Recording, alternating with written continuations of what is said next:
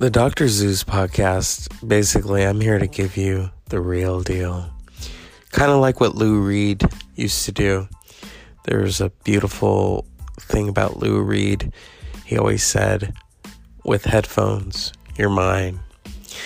But with this podcast, I wouldn't say you're mine, but I want to just draw you in. You know, we're going to talk about movies, music, history. We're going to talk to people. I like talking to people. I like going for walks and talking to people.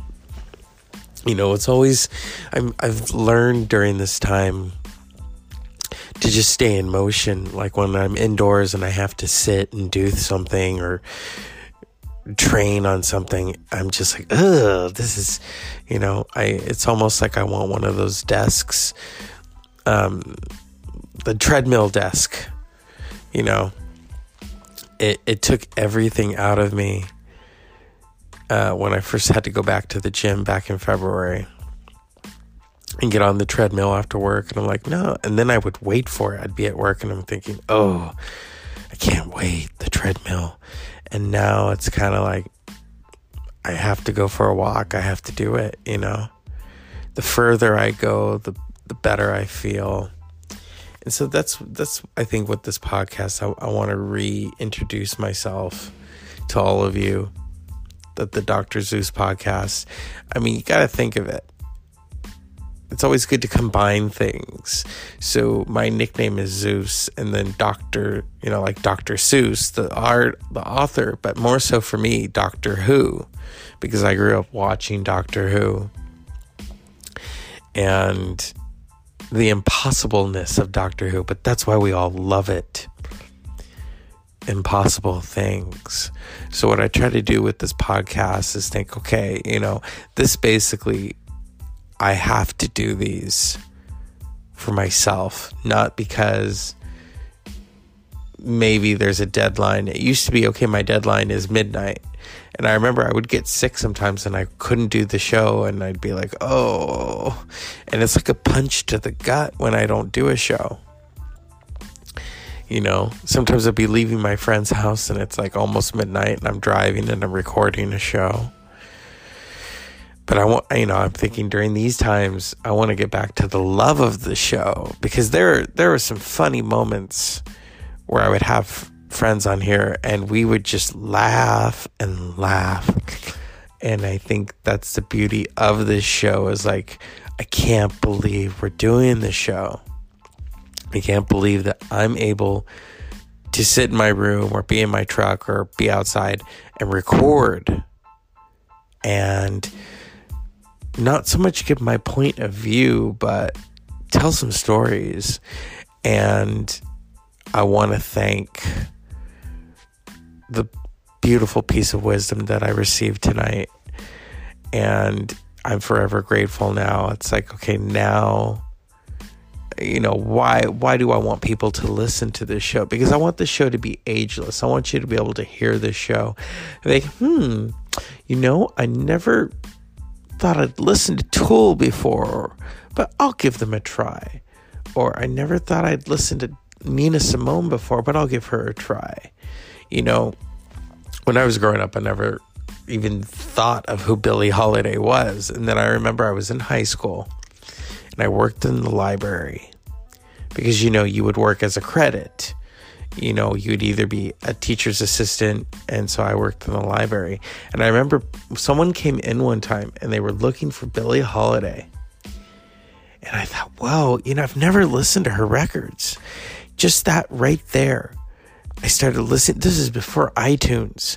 So I'm having to go out and get these CDs and listen to Billie Holiday. And I heard the early versions of God Bless the Child, and I went, oh, okay.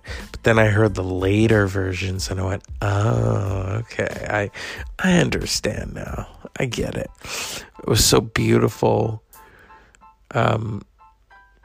There's something fresh when you're 17 and you listen to this artist who has been gone way before you were born.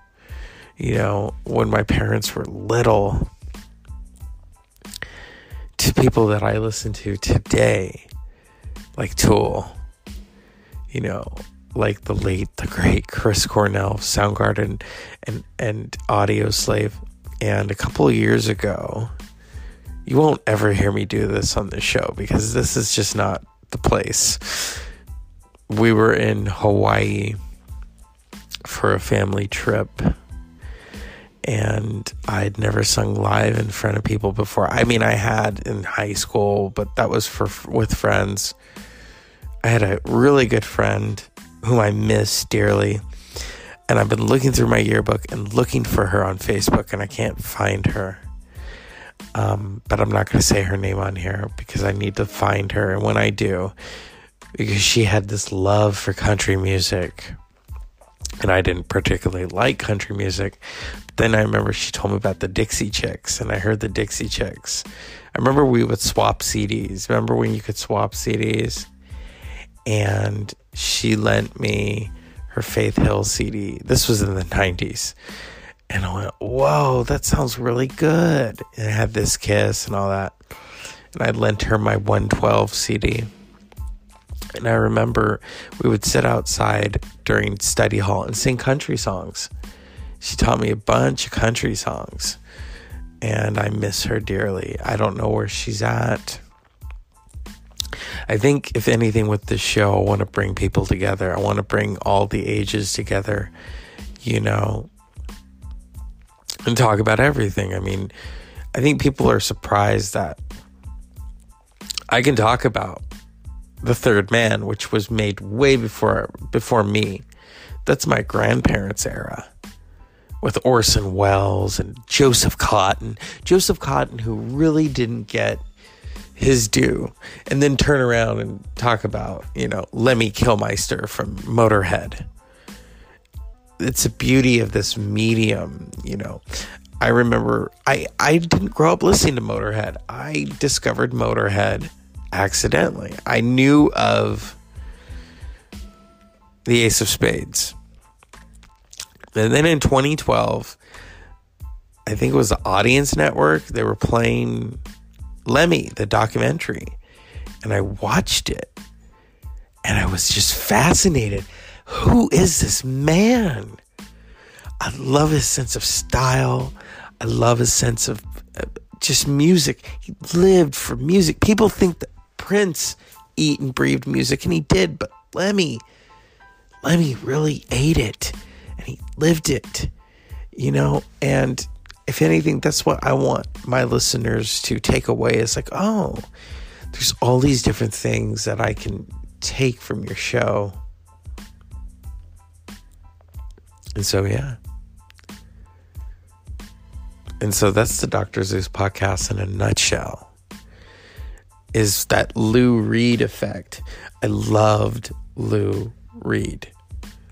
I remember the first time I heard, I was watching an interview, and he had this voice, you know, like everything that I was going through, he understood. He was singing, you know, beautiful, you know, Perfect Day. And I think a lot of us first heard Perfect Day in Trainspotting and the beauty of it. And that's such an intense movie, you know, that is so intense. And to hear him tell stories, you know, about Andy Warhol, they're really funny. He would say to him, this is just an example, he would say, how many songs did you write today?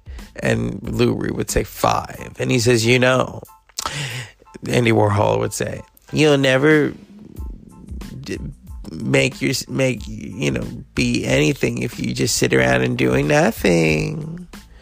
I think that's how he said it. I'm just, yeah, I forget the word that my professor would use, you know. And also I feel right there, I just said the word professor, friends. A few of my former professors are my friends. And so they have, you know, the refrigerator magnets of this show. So I feel I don't just owe it to them because, you know, they taught me the love of the arts and humanities and international relations. And one of my friends who was my professor has traveled the world and has such a beautiful open mind to things. And I will say, as a professor, I'll never forget, we would go to her class. It was always a fun experience to go to her class. And I remember one night, someone comes in and she says, "Hey, stop with the negativity." And she said it in a very nice way. And I understood, because she wanted you, even though you've had a hard day, to know that you can still do it. You know, don't talk yourself into that black hole of, oh, I can't do it. No. So I understood, because she always wanted us to have hope, you know, and that's a good thing.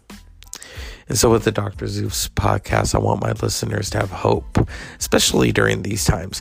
You know, when I first started to record the show, I wanted to give myself some hope that I could basically release everything that I was dealing with daily, which was a lot of BS.